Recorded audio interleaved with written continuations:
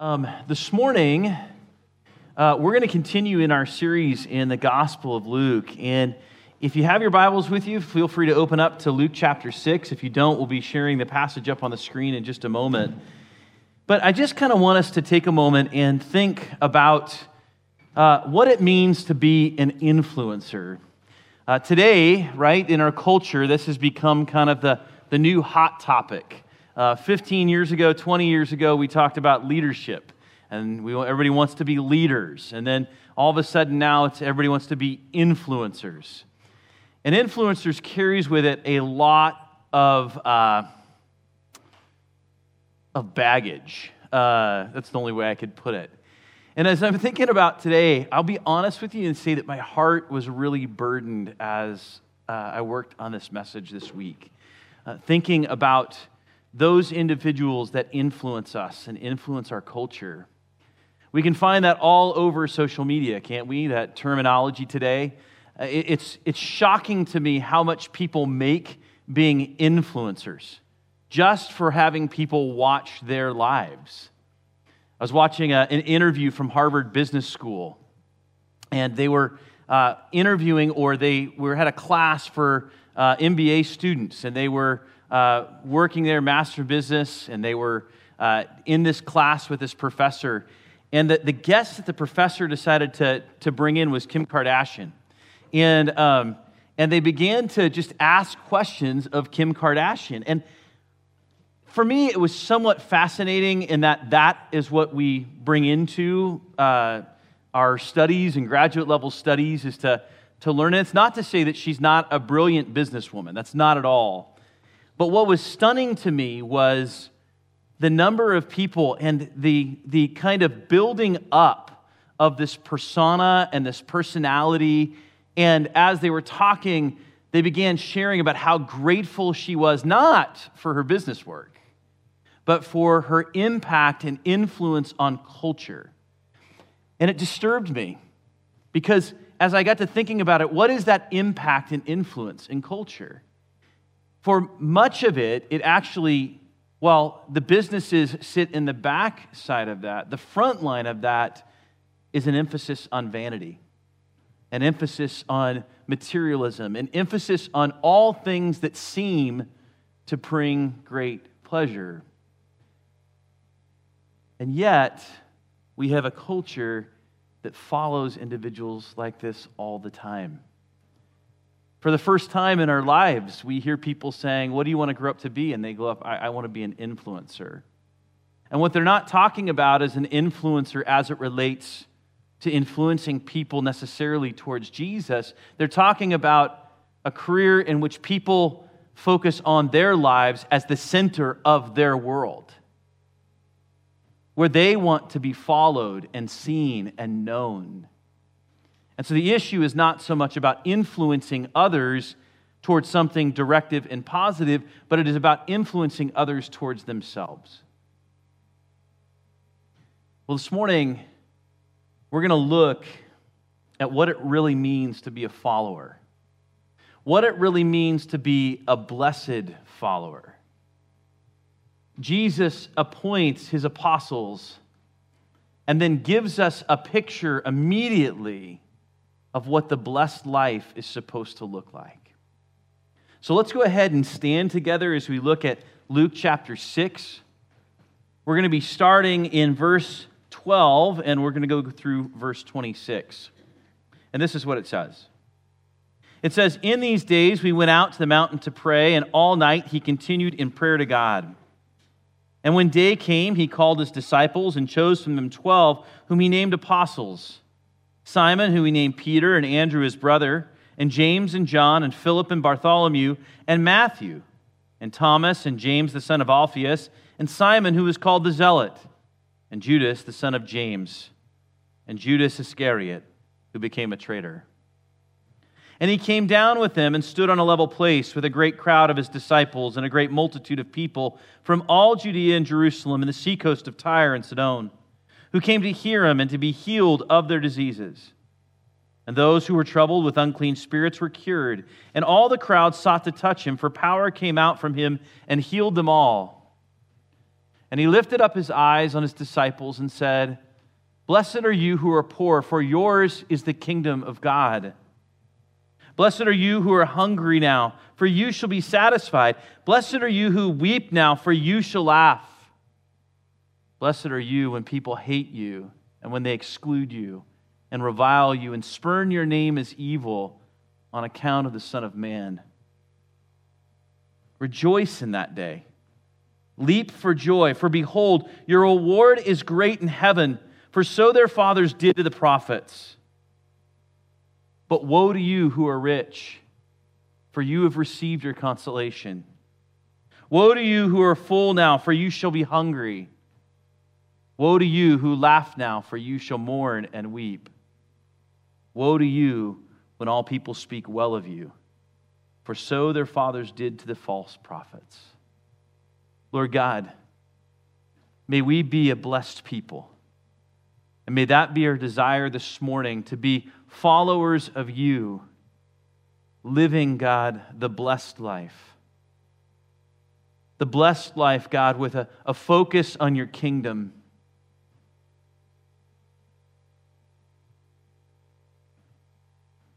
Father, may the life and the pleasures of the world, may they taste bitter.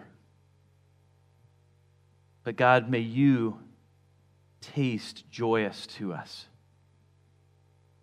May we be full and rich in you, and may we be satisfied in you this morning.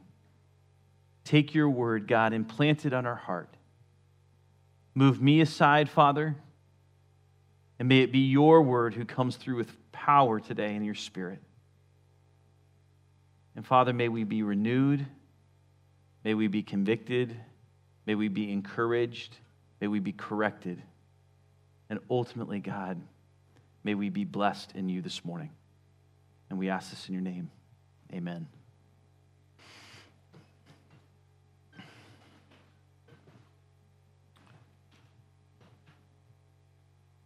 Simply put, blessed are those who follow Jesus with a kingdom-minded focus. Blessed are those who follow Jesus with a kingdom-minded focus. Blessed is kingdom-minded. Blessed comes from Christ as we seek his kingdom first. Now, Jesus had just left the synagogue and the Sabbath where he was healed, or he had been healing those that were around. And on that Sabbath that we saw most recently, he healed the man with a withered hand. And rather than responding with awe and belief in him, that he was God's promised Messiah, the Pharisees are enraged and begin to plot against him. We're told at the end of verse 11 that they were seeking what to do with him, that they were furious at Jesus. And we know from the other gospel accounts that it was this miracle that then sets them off, moving towards the day where they would find him and bring him ultimately, quote unquote, to what they thought was his destruction. Well, verse 12 and 16 says that in these days he went out to the mountain to pray, and all night he continued in prayer to God. And when day came, he called his disciples and chose from them 12, whom he named apostles. Simon, who he named Peter, and Andrew his brother, and James and John and Philip and Bartholomew, and Matthew and Thomas, and James the son of Alphaeus, and Simon, who was called the Zealot, and Judas the son of James, and Judas Iscariot, who became a traitor. Now, notice that this picking of the disciples or the apostles was not lackadaisical. The apostles were part of the foundation on which Jesus establishes his church. And so Jesus goes out in prayer. Ephesians 2:18 through 22 says, "For through him we both have access in one spirit to the Father," that is through Jesus. "So then you are no longer strangers and aliens, but you are fellow citizens with the saints and members of the household of God, built on the foundation of the apostles and prophets, Christ Jesus himself being the cornerstone, in whom the whole structure, being joined together, grows into a holy temple in the Lord. In him, that is Jesus, you are also being built together into a dwelling place for God by the Spirit." This was not a lackadaisical decision. This wasn't going out and picking teams, right, on the playground. Jesus didn't go out and just say, I want you and you and you and you and you. Jesus actually seeks the Father as to who and how to pick. And he doesn't do it in 15 minutes and leave it and go, you know what? I'm done. I'll just go ahead and move on. We're told that he went out to pray and he prayed all night long. Think about that. If Jesus finds prayer that important, then we should too. So many of our own decisions are based upon feeling, are they not? What we feel is right in the moment.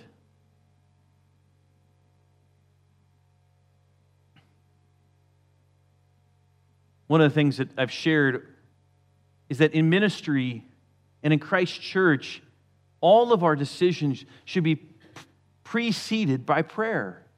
Now, it doesn't mean that we can't make simple decisions in quickly and we know what was there, but we need to have a culture of prayer around decisions that affect Christ's church. Our call is not swiftness, our call is prayerfulness. Our call is to be a prayerful people.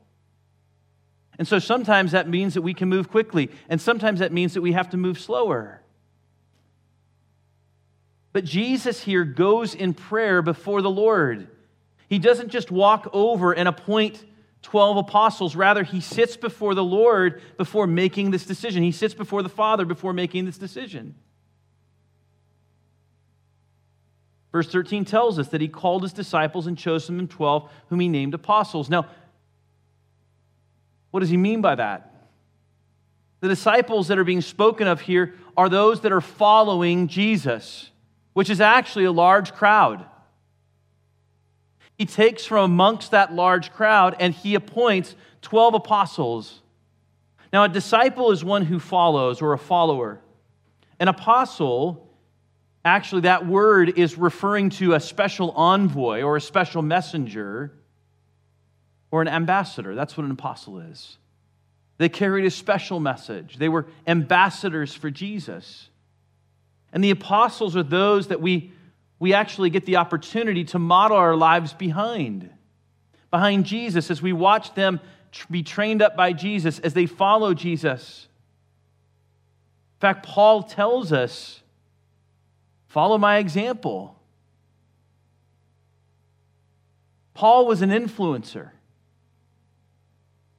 And every day, rather than going to Instagram or Facebook, we have God's Word that's full of influencers. And God's desire is that we would follow the influencers that He's appointed, not that man's appointed.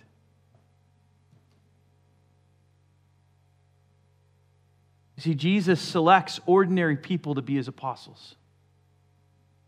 Notice there's fishermen in this group. We see here Simon, that is Peter, and Andrew, and James, and John. There's brothers, Peter and Andrew, and James and John.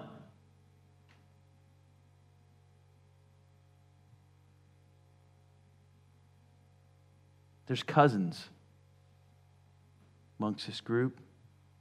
There's a tax collector, one who is outcast by society, not even allowed in the synagogue.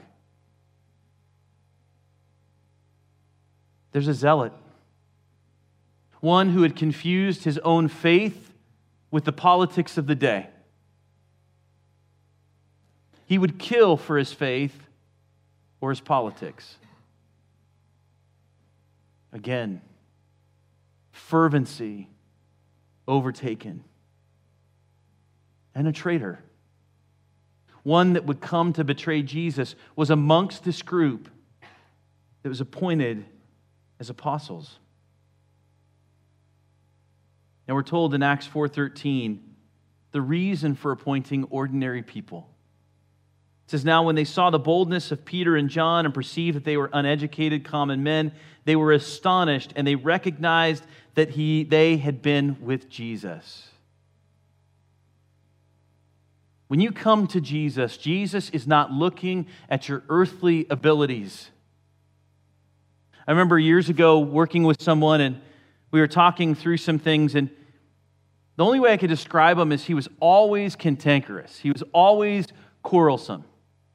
And it didn't matter what kind of meeting we had as a church, he always argued with everything. And so I remember that for me, one of the things is I like people asking questions. It's an encouragement to me. But I pulled him aside and I shared with him, I said, can we meet for lunch? I said, I just want to understand why it is that each meeting, every time we meet, it's an argument. And I remember him sharing as we were talking through this and as we were chatting, and I said to him, I said, I feel like there's actually just a pride issue here. That it feels like you kind of come in and your thought is, I know more than everyone else. And because of that, you don't really receive anything from anyone else. And his words back to me were, well, I'm going to have to think about that to see if that's true. He said, I don't think it's actually pride, but I will take a look. And it was grateful. I knew him. I knew he loved Jesus. I knew that he was a person that I could go to and talk to. But we all have blind spots, right? Every one of us has blind spots. So we got together again. And so we sat, and I still remember where we were at, and we sat together, and I said, so did the Lord reveal anything to you? And he looked at me and he said, yeah. You know, God has always put me in leadership positions, and I've always kind of been smarter than other people, and I'm really, really good with numbers. And so, yeah, I think that's why I am, because I'm here to correct. And I smiled at him, and I said, do you think that's pride? And he said, well, if it's true, it doesn't make it pride. And so I said, well, you probably ought to spend a little more time thinking about that. And we actually had a good relationship and a good friendship and good conversation. And over time, God did soften his heart to those things. But it's easy for us to believe that we bring something to the table, that our usefulness is based upon the ability that God has given us in this world. Now, our usefulness matters as God gifts us, and God wants us to serve in areas of our gifting. But we need to not equate that with that God needs our gifting. God has granted his gifting to us, and we're to use that with humility, not in pride. Philip Graham Ryken observes, all through history, God has chosen and used nobodies because their unusual dependence on him made possible the unique display of his power and grace. He chose and used somebodies only when they renounced dependence on their natural abilities and resources. What God desires for us is dependence upon him. That's when we become useful to him.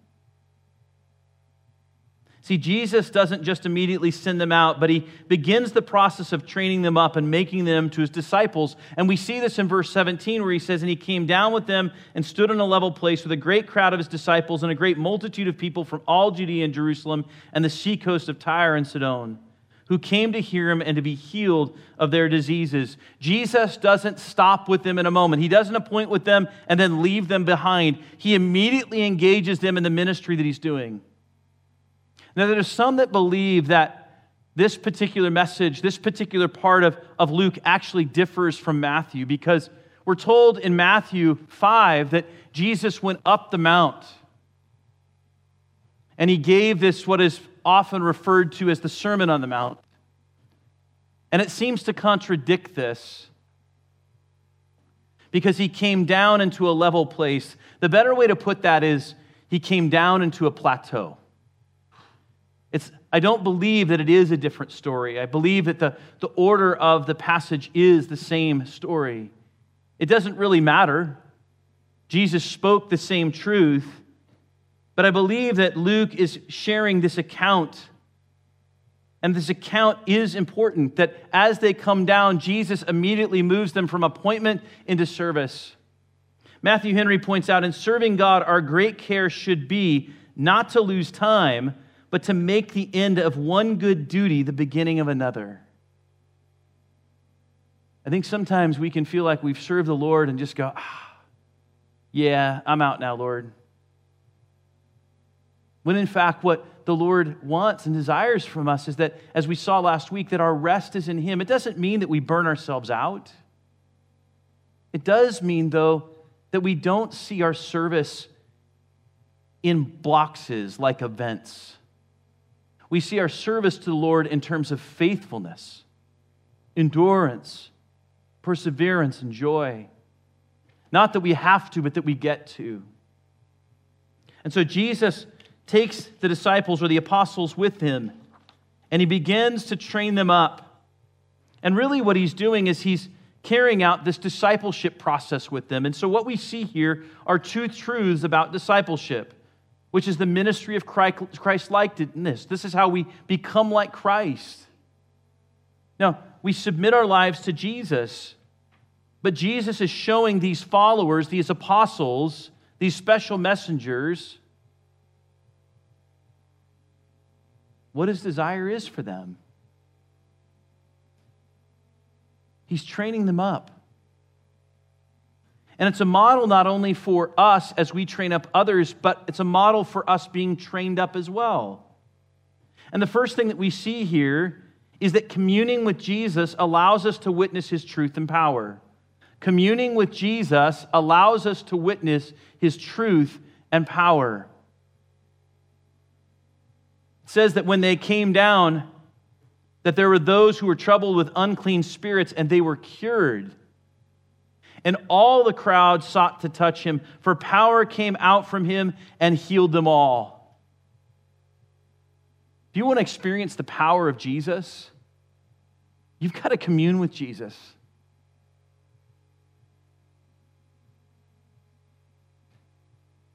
The ministry of Christ-likeness begins as we commune with Christ. We can say all day that we want to be like Jesus, but if we don't know Christ, it's going to be difficult to be like Christ. If we're not seeking him and seeking relationship with him, we're not going to experience his power and his truth. You ever go through Scripture and you wonder what it means, and then you walk and you're living out the day, and all of a sudden God does something where you just go, oh, okay, that brings a new understanding. Ever seen where God has brought joy in the midst of affliction? And you just gotten done reading passages around affliction? Ever seen God provide for you financially when you didn't think there was any hope? When you thought that there was no way that he would meet you where you were at? But his promises and his words are faithful and true. You see, we experience that as we commune with God. God's doing things in our lives every single day. And in part, I think we miss it because we're not communing with him as faithfully as we ought. Discipleship begins with our communion with him. It also means that when God has called us to disciple others, it means that we are present with others. This life in Christ is not meant to be done alone. It's why the disciples were sent out in twos. We're meant to be in fellowship with one another. We will always feel disconnected from the body of Christ if we are not in fellowship with other believers. And we will grow stagnant because we need others who speak into our life, who speak the truth in love, and we need the opportunity to discern and to speak into other people's lives. James 4, 6 through 10 says, but he gives more grace. Therefore, it says, God opposes the proud, but gives grace to the humble. Submit yourselves, therefore, to God. Resist the devil, and he will flee from you. Draw near to God, and he will draw near to you. Cleanse your hands, you sinners, and purify your hearts, you double-minded. Be wretched and mourn and weep. Let your laughter be turned to mourning and your joy to gloom. Humble yourselves before the Lord, and he will exalt you. What does he call us to do? He calls us to draw near to him.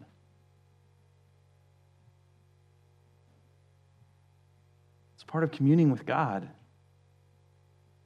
The second truth about discipleship, the ministry of Christ-likeness. The first, communing with Jesus, allows us to witness his truth and power. The second is that the blessed life finds dependence and joy in Jesus rather than in the world. We have things bombarding us all the time, telling us what the blessed life is. Very seldom is it this. The blessed life finds dependence and joy in Jesus rather than in the world. The blessed life is not me finding independent financial wealth in myself. The blessed life is not having the American dream.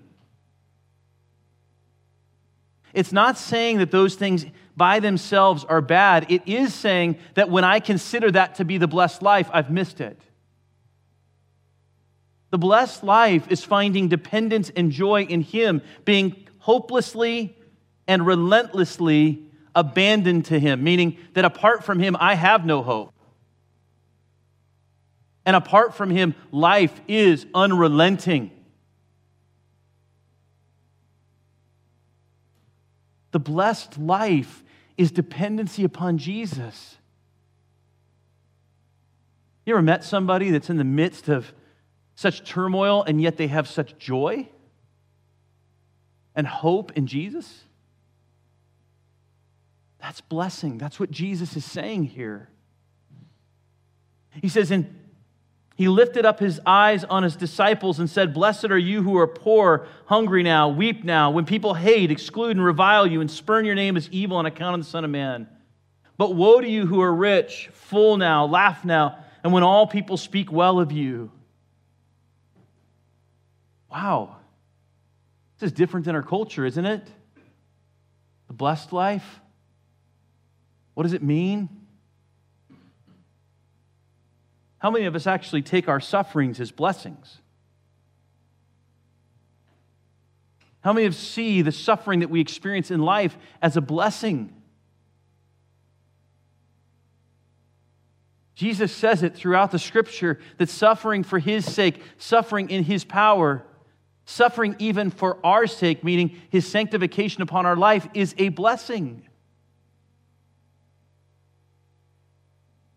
But seldom do we walk up and do we look at a person who's suffering hard and go, "Ooh, man, they sure are blessed." Right? I know for me, that's not always run through my mind. Right? I'm like, Lord, why? Like right now? Poor timing, God. Right? You're missing this one. I'd do okay with this if you give it maybe in 6 months, but right now, I'm not going to do well. Right? Instead of going, man, God, what a blessing. In you, I can get through anything. In you, I can be sustained through anything. In you, I can have joy in the midst of anything. And thank you, Lord, that you have opened my eyes to your truth. Because apart from you, I would be hopeless. And I would be despairing. The blessed life finds dependence and joy in Jesus rather than in the world. One of the greatest issues that we have today is a lack of contentment and joy in our culture. We live our lives in comparison. Now, the message this morning is not to slap social media. I think there are some good benefits of it. But the downside is that we have line sight into people's lives that we should never have. And what has happened has been comparison, has been a breeding of discontentment. Why is it that somebody else has that or is able to do that?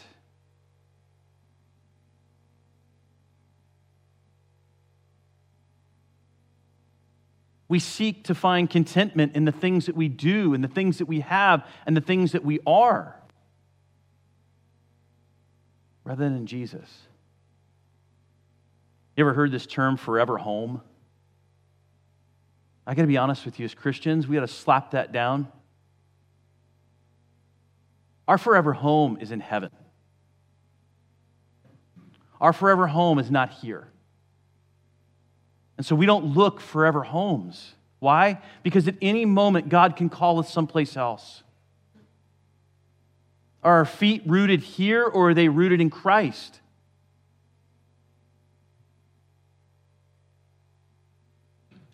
You see, Jesus' kingdom is different. It's an upside-down kingdom.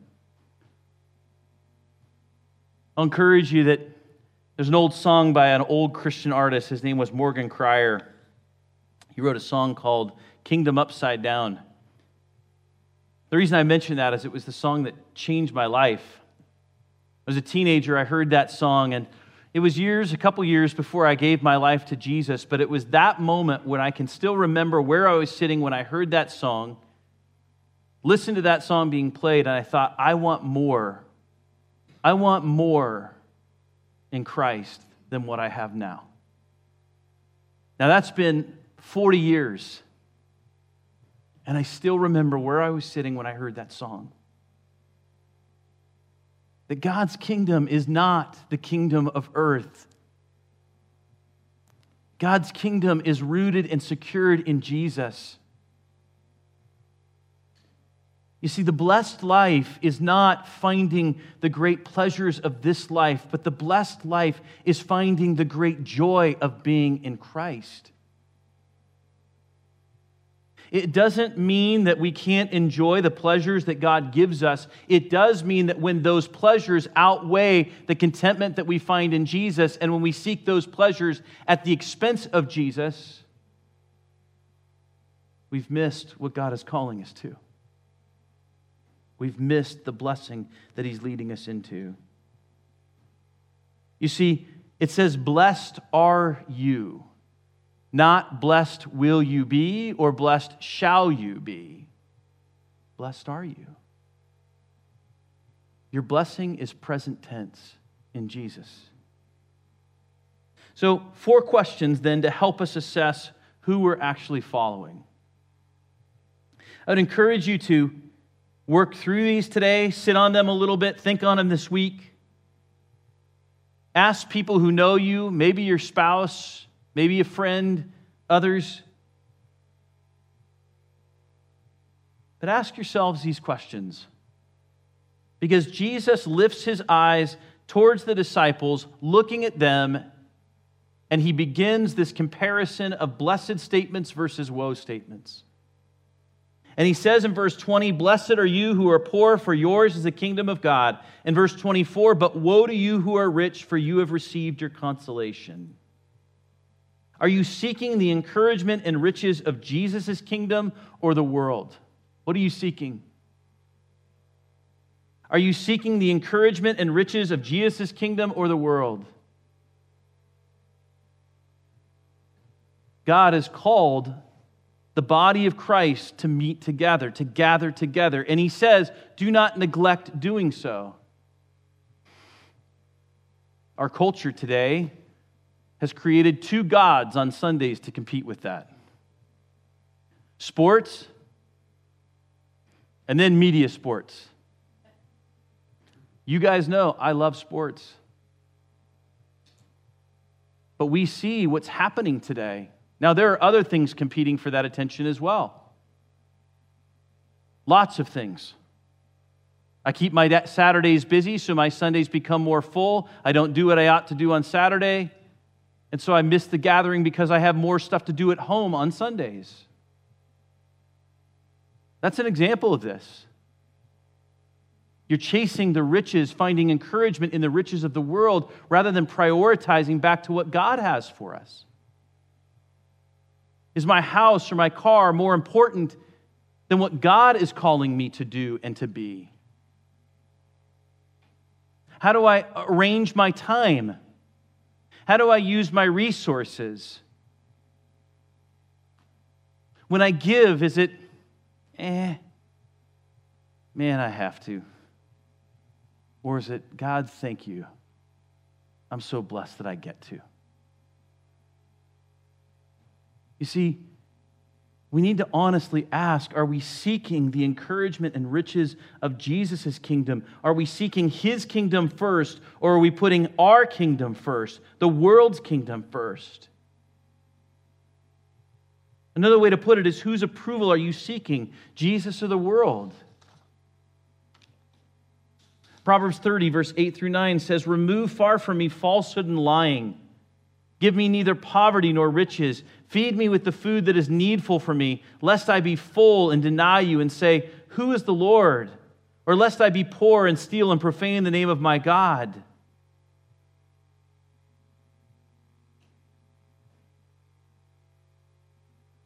You see, do we depend on Jesus? Are we seeking His kingdom? Are we satisfied in His kingdom? This idea that you've already received your consolation, when you make this kingdom your priority, God is saying you are missing the reward that He has for you eternally. And you're missing the reward and joy that He has for you now. You've already received your consolation. You know what He's saying? The best that is here, well, you're getting it. But it is the worst that you will have in eternity. Remember that in Christ, our best life is not here. Our best life will be in His presence. And sometimes each of us gets stuck in that place of thinking that this is what ought to have our priority and our attention. When in fact we ought to live not with an earthly kingdom mindset, but with a heavenly kingdom mindset. The second question is, are you hungering for more of Jesus or more of the world? What are you desiring for? Blessed are you who are hungry now, for you shall be satisfied. Woe to you who are full now, for you shall be hungry. Are you content? Are you finding your contentment in Jesus? Or are you seeking contentment in this world? Do you find that you're constantly restless? Always looking for the next thing?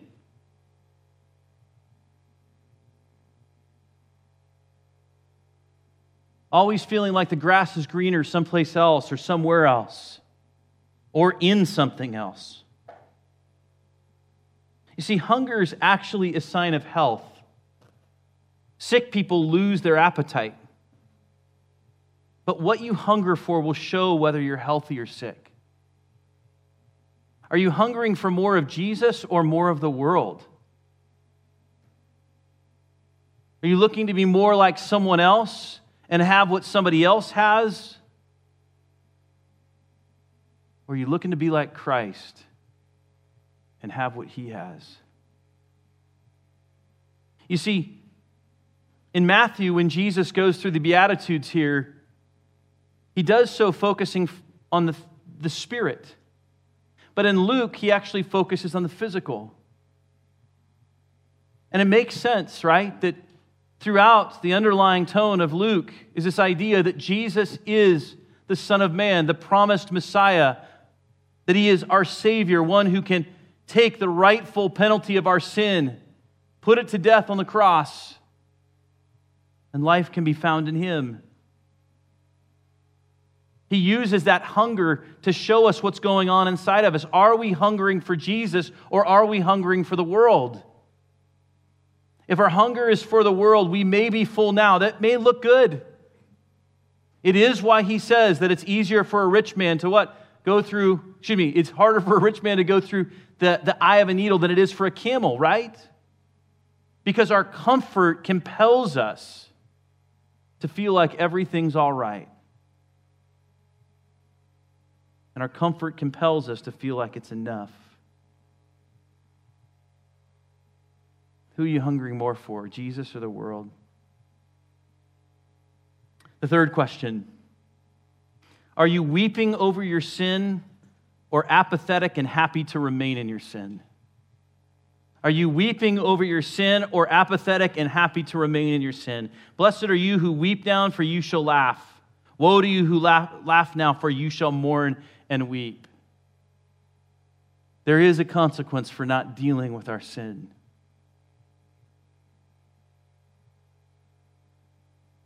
How do you look at sin in your life? Do you allow people to speak freely into your life? Do you allow people to confront you regarding your life or your sin?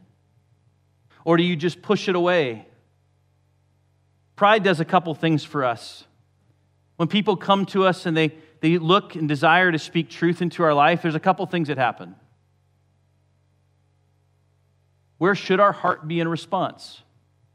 It should be one of humility, one of posture, one of pause. But where do we often go? Defensiveness. But if we want to be Christ-like, we need people who speak into our life. We need God's Word to do it, we need the Spirit to do it, and we need His church to do it. And sometimes what will happen is we'll deflect that. What are some of the common ways of deflecting that?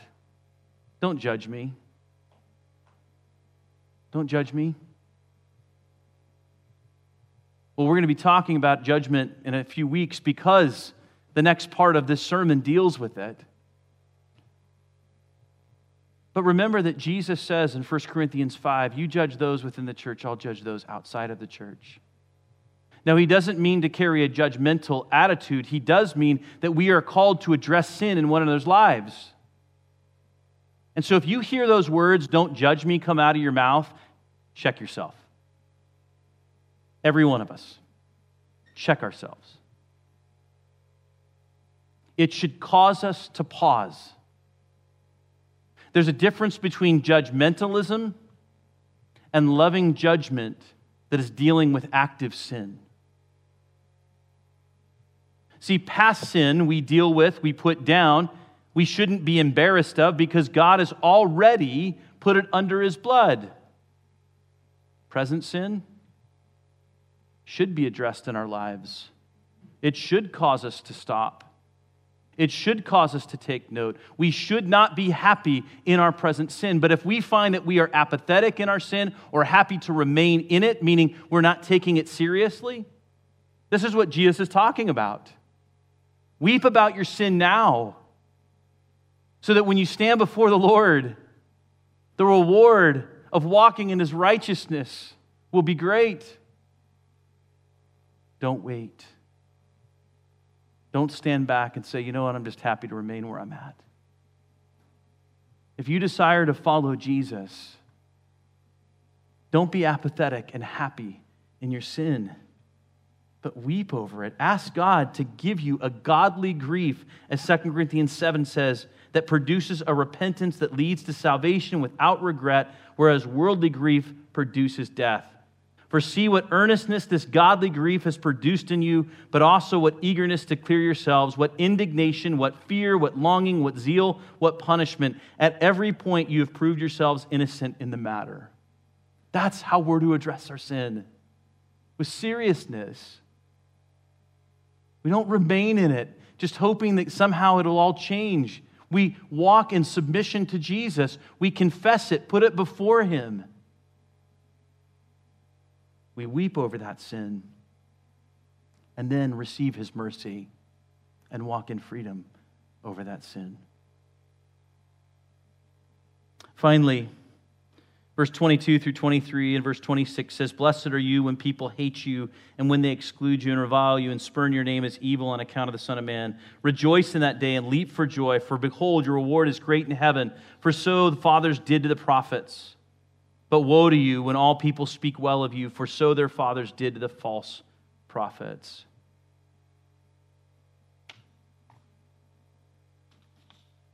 Are you willing to be exposed and to sacrifice your reputation with others for Jesus' sake, or desiring for others' acceptance? Are you willing to be exposed and sacrifice your reputation with others for Jesus' sake, or are you desiring for others' acceptance? We've been talking about this call that God has given to us to be witnesses, to be catchers of men. I want to encourage you to continue to be praying for a person in your sphere of influence who doesn't know Christ.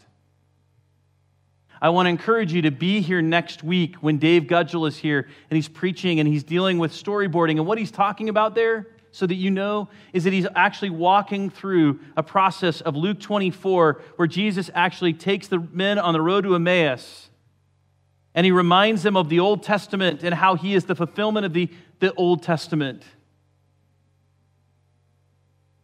And I think you'll be really strengthened in your own understanding of Scripture, but I think you'll also be empowered in sharing the gospel, seeing how the entire redemptive story works together. We need to be a people who are committed as Christ's followers to be hated for our views, to be reviled for our views, to be excluded for our views, and even treated badly and poorly and spurned and even suffering physical affliction for the name of Jesus. That's his call. His call is not acceptance by the world. His call is to surrender to him. His call is sacrifice. See, are you really willing to be exposed? What if somebody knew every dark secret of your life? Everything. Are you willing to use it for his sake? Are you willing to be exposed for the kingdom of God so that others might grow in Christ? And if somebody were to expose the dark secrets that have been put under the blood of Jesus, would you stand before them in shame, or would you stand before them in victory, saying, yeah, that is who I was? And so is Paul, and so is Peter, and so am I. One who is stained by sin, but washed clean by the blood of Jesus. That's what it means to be exposed. There is supposed to be no power over our past sin. Jesus is no longer ashamed of it. He actually bore our shame. Therefore, when we remain ashamed in it and embarrassed of it,